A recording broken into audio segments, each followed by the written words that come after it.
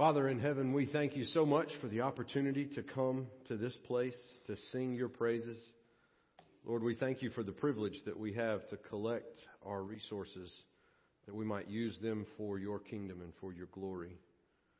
Lord, we thank you for the opportunity to study your word. We thank you, Lord, that Sunday after Sunday, without fear of persecution, we are able to come into this building to open your word and to hear from you. Lord, nobody has come to this place this morning to hear from me. Father, I have no words. I'm not capable in my own strength or in my own power. And so, Lord, in spite of a weak and frail preacher, I ask that you would teach us from your word. Lord, thank you for preserving your word. Thank you that even today, some 2,000 years later, your word, by the power of your Spirit, is still transforming lives and changing hearts. Help us now, Lord, to hear from you, to be motivated, to be challenged, to be convicted, to be encouraged and comforted. Lord, help us to listen with attentive ears as each of us, all of us together in this room, humbly sit at your feet and listen to how you might speak to us. We ask all these things, Lord, in the name of the Father and the Son and the Holy Spirit. Amen. If you have your Bible with you this morning, and I hope that you do, I encourage you to take it and turn with me to the Gospel of John, chapter 14. The Gospel of John, chapter 14. If you do not have your own copy of Scripture with you this morning, feel free to borrow one from the back of the pew that's there in front of you. If you do not own your own copy of the Bible at home, feel free to take that copy of Scripture home with you as our gift to you. We'll be happy to replenish it before next week, so you can take that as our gift to you. But regardless of how you're accessing John chapter 14, whether it's digital or in print, I would ask, if you're physically able, would you please stand out of reverence for the public reading of God's holy word? We'll be looking together at John chapter 14, verses 1 through 21. I will read for us. When I've completed the reading, I will say, "This is the word of the Lord." If you are grateful for the word of the Lord, I encourage you to respond out loud with a hearty thanks be to God. Let's look together now at John chapter 14, beginning in verse 1. Jesus says, "Let not your hearts be troubled. Believe in God. Believe also in me. In my Father's house are many rooms. If it were not so, would I have told you that I go to prepare a place for you? And if I go and prepare a place for you, I will come again and will take you to myself, that where I am, you may be also. And you know the way to where I am going." Thomas said to him, "Lord, we do not know where you're going. How can we know the way?" Jesus said to him, "I am the way and the truth and the life. No one comes to the Father except through me. If you had known me, you would have known my Father also. From now on, you do know him and have seen him." Philip said to him, "Lord, show us the Father, and it's enough for us." Jesus said to him, "Have I been with you so long, and you still do not know me, Philip? Whoever has seen me has seen the Father. How can you say, 'Show us the Father'? Do you not believe that I am in the Father and that the Father is in me?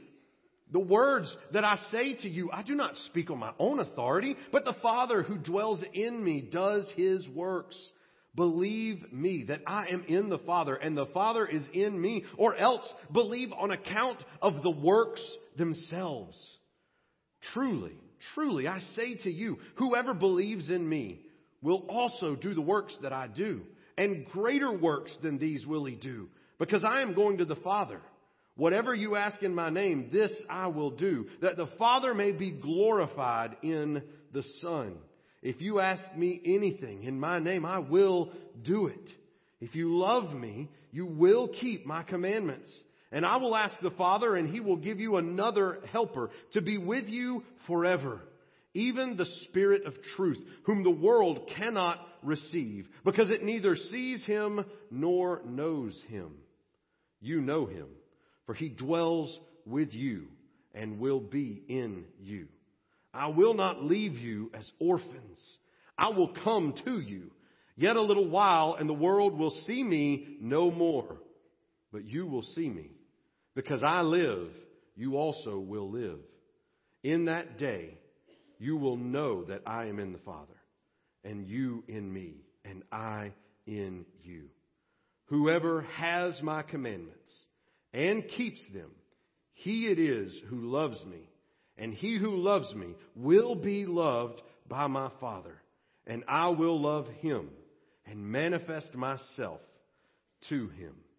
This is the word of the Lord. Thanks be to God. You may be seated. We come to John chapter 14 this morning, and we're continuing in our study through the season of Lent that is quickly drawing to a close. In this season of Lent, we have spent the last several weeks looking at the various times throughout the Gospel of John that Jesus takes the name of the Lord, Yahweh, the I Am, and places it upon himself. This is the same exact way that God gives his name to Moses in Exodus chapter 3 verses 14. And then following each one of those identifying statements, Jesus gives a metaphor. And I just want to remind you, we've talked about this almost every week, that when we read the words I am, it doesn't really hit us the same way. Because that's how we would say, I am Nathan. I am a father. It's not extra emphatic. It's not an overemphasis on what we're trying to say. We use superlatives today, and we use them in ways that make them meaningless. Everybody is the greatest. Everybody is the most bestest. You can go to Little Caesars and they have a pizza you can buy that's advertised as the extra most bestest. And if that's not us using superlatives to their extreme, I don't know what is. Let me just give you a side note, all right? This is free advice. Little Caesar says that pizza is the extra most best. It is false advertisement, okay? That is not the extra most best pizza you will ever eat, all right? I know that's shocking to some people. Now, it is probably the most pizza you can get for $6, but it is not the extra most best, tastiest pizza that is out there on the market right now. I say all that about superlatives because that's the way the Greek language works when it comes to saying I am.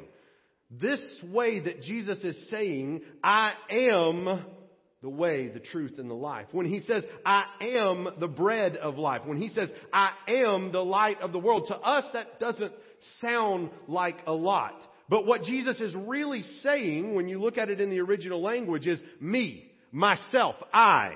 The one who is speaking, I am. And you never spoke that way. Especially in a Jewish context, because using those extra references to yourself always meant you were intentionally hearkening back to the way that God gave his name to Moses. There were other ways, plenty of other ways that Jesus could have said, hey guys, I'm the bread of life. In a really low-key, kind of relaxed manner to where it's not taking on the name of God. But these 7 times, Jesus intentionally puts himself on par with the very name of God that they wouldn't even write in the text. They'd write it and scratch it out and cut that section of parchment out to make sure nobody said the name of God because they had such respect for it. And so, 7 different times in the Gospel of John, he takes that title on himself. And then to give us a better understanding of what the name of God, what the name of the Messiah means, he adds these metaphors behind them, right? The bread of life in John chapter 6. The light of the world in John chapter 8. The door of the sheep in John chapter 10. Then again in John chapter 10, the good shepherd. And then in John chapter 11, what we looked at last week, he is the resurrection and the life. Today in John chapter 14, he is the way, the truth, and the life.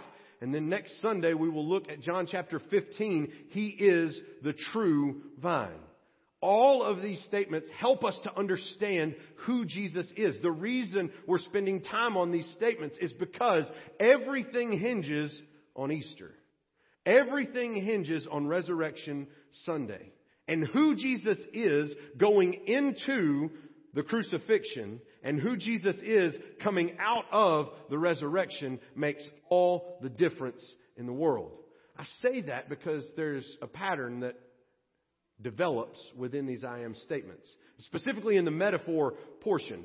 If you think back through what we just said and think back through these sermons, there's one word within the metaphors that's repeated. And there's only one word that is repeated in the metaphors. Out of 7 sayings, Jesus uses the word life 3 different times. He says, I am the bread of life. He says, I am the resurrection and the life. He says, I am the way, the truth, and the life. If you want life, the only place to go is Jesus. If you want life in God, the only place to find it is in Jesus. Because life is a person, and that person died and laid down his life only to take it up again, because when you are life, you have the ability to lay life down and then pick it back up. And so why on earth would we follow some maniac who preached the things that Jesus preached if he was not indeed life itself? There's no reason to listen to or read or follow a single commandment that Jesus makes if he's not the life. If life cannot be found in Jesus, then it's pointless. Folks, I got to tell you, that's the reason that Jesus repeats throughout the Gospel of John, he is life. If you want true life, if you want to actually live, you need Jesus.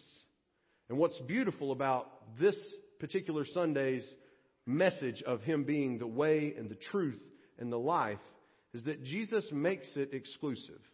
Jesus zeroes in that truly there is only one way to know and to have life. Do you realize how sad it is that people who go their entire lives, they are born, they live, and they die without ever trusting in Jesus? Because Jesus is life, they live an entire lifetime without ever knowing life. They're going through the motions in an empty shell. They don't know or experience life because they don't know the person who is life. How many times over and over again do you see these interviews and read of these articles of these millionaires and billionaires, and it's never enough? Folks, I don't know that I could spend $1 billion in life.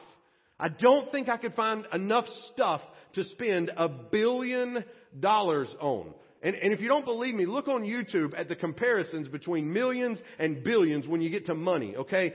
Billions of dollars. If I were a driven enough person to make $1 billion, you better believe I'm done. I'm tapped out. It ain't worth the stress. I got $1 billion. I'm going to live fat and happy the rest of my life. My kids are going to live fat and happy the rest of their life. My grandkids, my great-grandkids. We got money on generations to come. Ain't no sense in going into work. We doing whatever we want to do. What do the billionaires do, though? I got $1 billion. Maybe I could get 2. I already got 1. 1 feels this good. Maybe 2 would feel even better. And maybe we're not billionaires in this room, but so many of us are in the same game.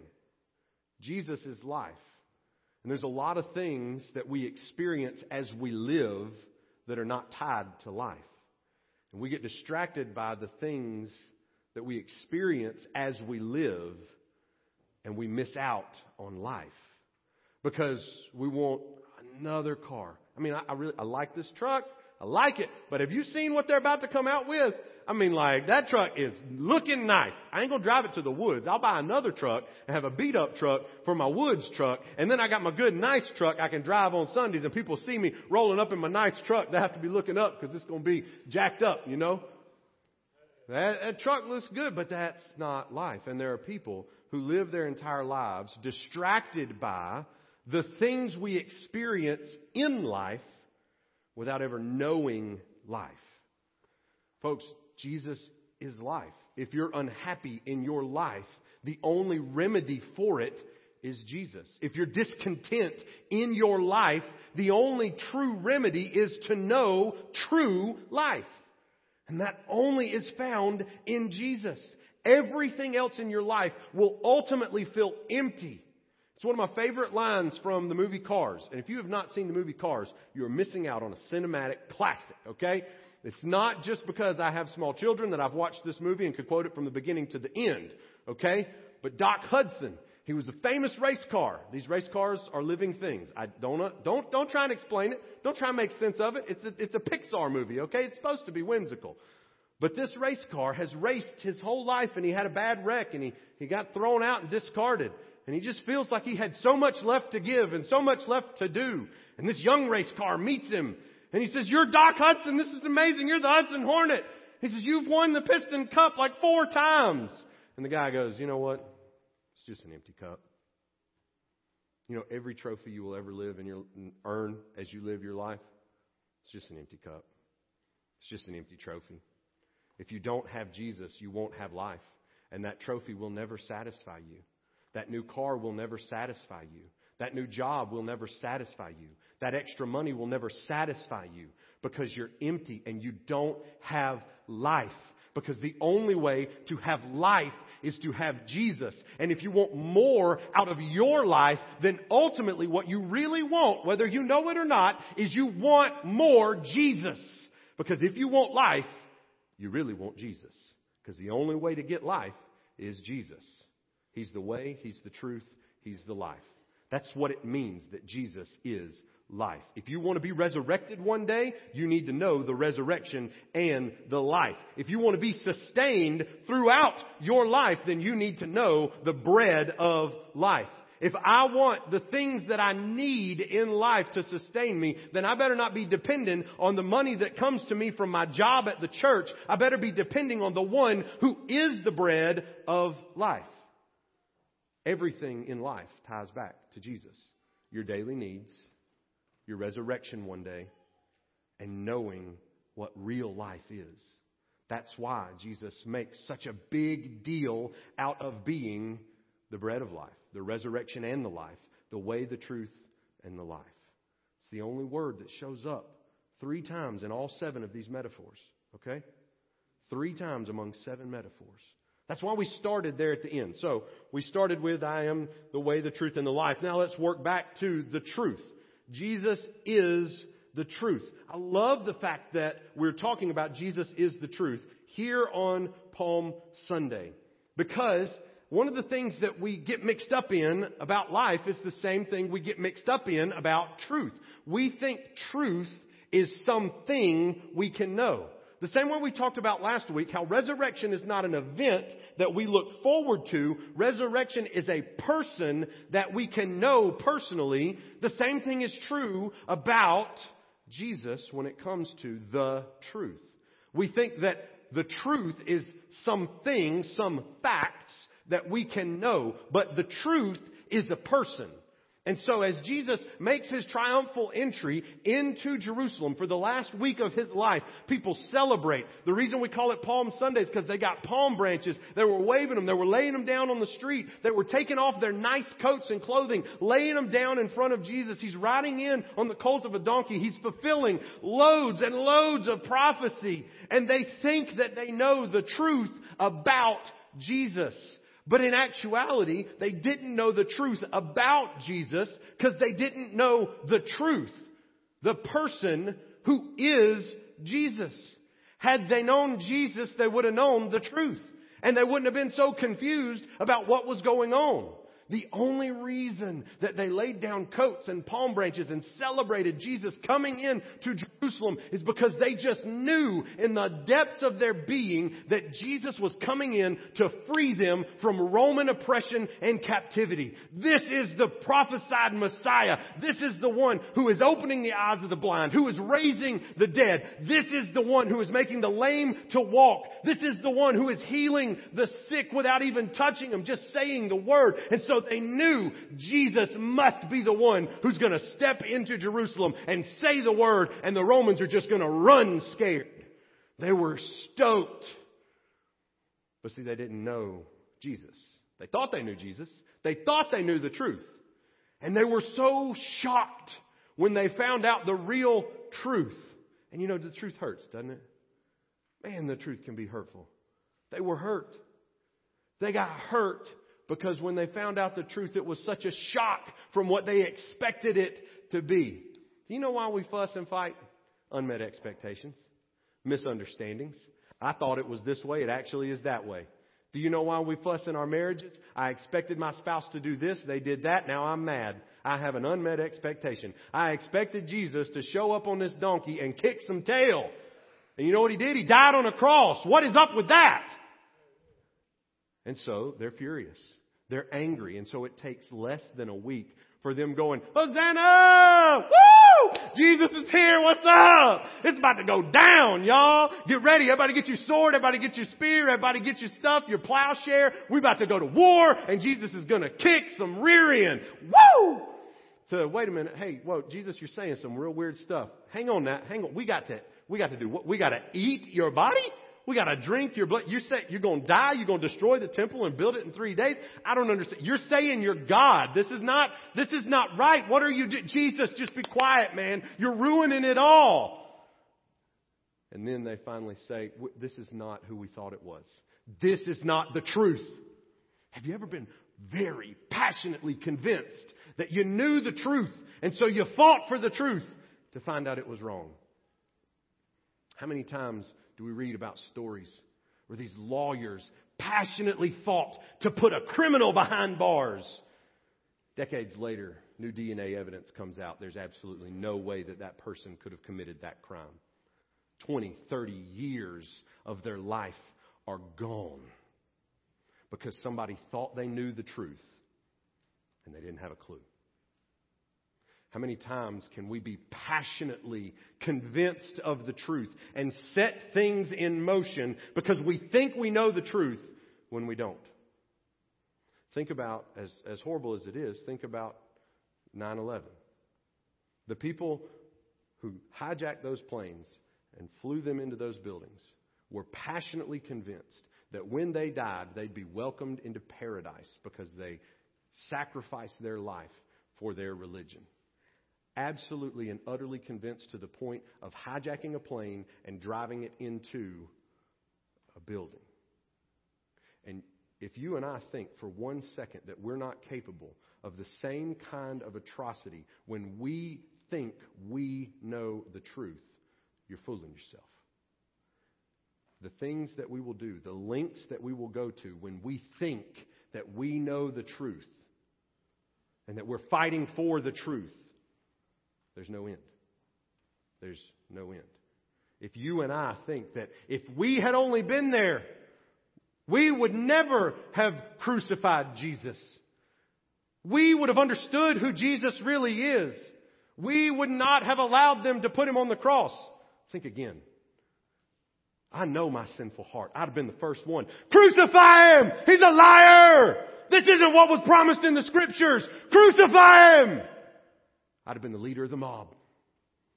Because that same capacity for sin and misunderstanding and unmet expectation from not knowing the truth is just as plausible in my heart as it is in your heart, as it was in every one of those hearts.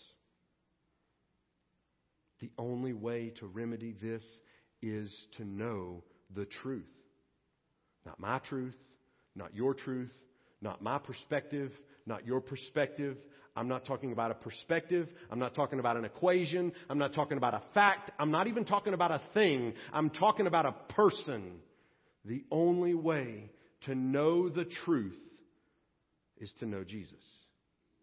Jesus is the truth. And here's something that I absolutely love, okay?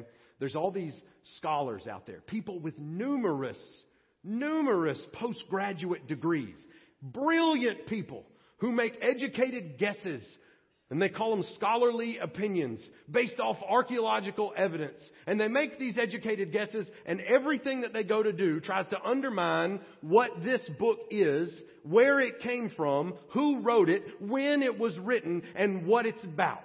They dedicate their whole lives thinking that they're discovering the truth, and they're helping all of us ignorant backwoods hillbillies and rednecks know the truth. And they couldn't be more wrong.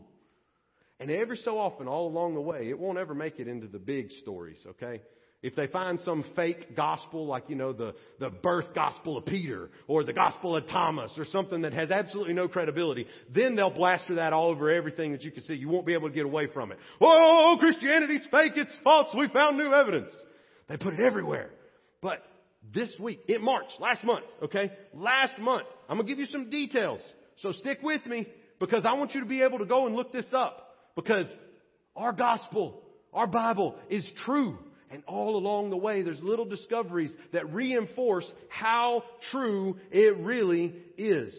In March of 2022, that's last month, just in case you're wondering, talking about a few weeks ago, a team from the group called the Associates of Biblical Research, that's the name of the group, they're doing excavations near Mount Ebal in Israel. You can find Mount Ebal in the Old Testament. Go look it up. 1 Kings. Great read. Mount Ebal in Israel.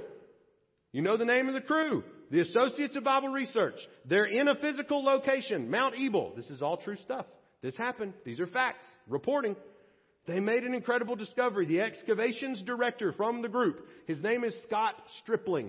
If you want to look up how real and how true this is, the guy's name is Scott Stripling. He's the director of the excavations that were taking place at Mount Ebal in Israel during March. With me? Okay, nobody nodded? We'll just keep going anyway. This is Scott Stripling, quoting, we have now discovered the name of Yahweh, the biblical God of Israel, in an inscription dating from earlier than most skeptics would argue that the Bible even existed, or that there was even the ability to write down a sacred text. Do you know there's people out there that they say, hey, no way Moses had nothing to do with this.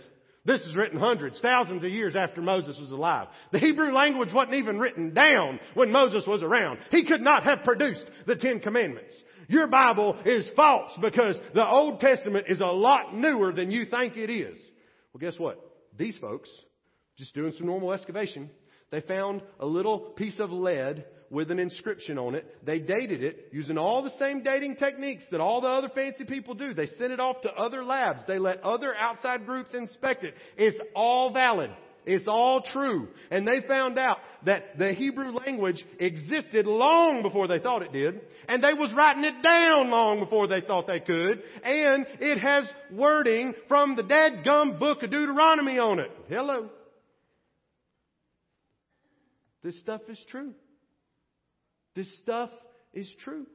And those little finds all along the way validate what already is true. Other people are trying to distort the truth, but God's Word is true. Because God's Word is about Jesus. It's pointing us to Jesus. And do you know who Jesus is? Jesus is the truth. If you want life, you got to know Jesus. If you want truth, you got to know Jesus. If you want the way, if you want to know how do I get there? How do we make this work? The way is Jesus. Well, what if I just come to church more? And what if I just really rack up what I'm doing in my local community for my church? That's great if it's helping you know Jesus. When you come to church, do you see Jesus in the people you come to church with? When you come to church, do you leave closer to Jesus than when you got here? When you come to church, are you here because it's what you're supposed to do? Or did you come here so that you could meet the way? So that you could know the way. And you could know the truth. And you could have life because you could have the way and the truth in your life. Jesus uses the definite article. He uses the word "the" on purpose. It's in the text. He's not a way. He's not some way. He is the way. Man, that sounds exclusive. It is. But when you think about the fact that there shouldn't be a way, it seems mighty inclusive to me that God made any way. And that way is Jesus. If you want to know the truth, if you want to know life, if you want to know the way, it's Jesus. Jesus is God. He's one with the Father. We read all the extra in that passage so that we could hear him say from his lips, he and the Father are one. That he is God. And that if you want to know the way, the truth, and the life, you follow him. You know him. You live like he lived. You want to prove you love him? Keep his commandments. How do I know his commandments? How do I know him? In this book that we just talked about how true it was. That's how you know him. Everything in this book points to him. Jesus is the way. Jesus is the truth. Jesus is the life. The way may not be easy. The truth may hurt you. Let me tell you something. When I realize my own sin in my own heart, when God exposes to me what kind of man I really am apart from his grace, and it's the truth, it hurts. Do you know why your spouse can hurt you more than anybody else? Because when your spouse says something and they add truth to what you were already afraid was true, it hurts. It hurts a lot. And they know right which insecurities and right which frailties to press in on and press till it hurts. They know you're walking around hoping people don't think you're fat. They know that they hold all the sway.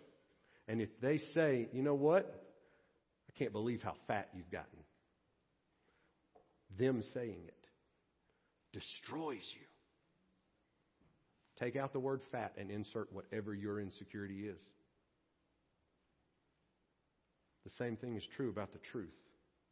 When how sinful we really are is exposed to us, it is hard and it is hurtful. But don't miss the last part. There's life. Because of grace, because of mercy. All of that sin that is exposed in the truth is covered by new life. The old has passed away, the new has come. And we can experience what real life is supposed to be by knowing the person who is life. So this morning, if you've been following Jesus your whole life, do you really know the way? Are you really following the way? How well do you know the truth?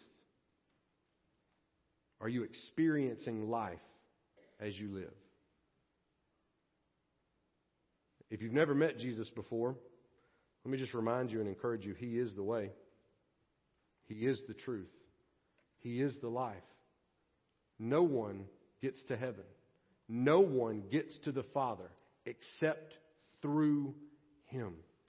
The only way to know the way, to know the truth, to know the life is to know Jesus. I just have to ask, do you know Jesus today? If you don't, please give me the honor and the privilege of introducing you to him in just a few moments. Let's pray. Father in heaven, we thank you so much that there is a way, that we're not wandering through life without knowing the truth. There is truth, and we can know the truth. It's not something beyond us. It is not something we can't comprehend. Jesus is you. Thank you that there's life abundant and full, because you are life. Lord, forgive us where we forget those things and distract ourselves from those facts. Lord, any of us who've been following you throughout our lives, that we have forgotten that you are the way and you are the truth and you are the life. And it's exhibited by the way that we've been living our lives. Lord, help us to repent and turn back to you, to trust in you, to know who you are, to follow after you, whatever it takes, whatever the cost. Lord, if there's anybody listening to my voice here in the room or online, and they don't know you as the only way, the only truth, the only life, I pray that they would surrender their heart and their life to you right now. That they would follow you all the rest of the days of their lives here on earth. Lord, would you move among us? May your Holy Spirit lead us, guide us, and direct us. Help us to respond in obedience. We ask all this in the name of the Father and Son and Holy Spirit.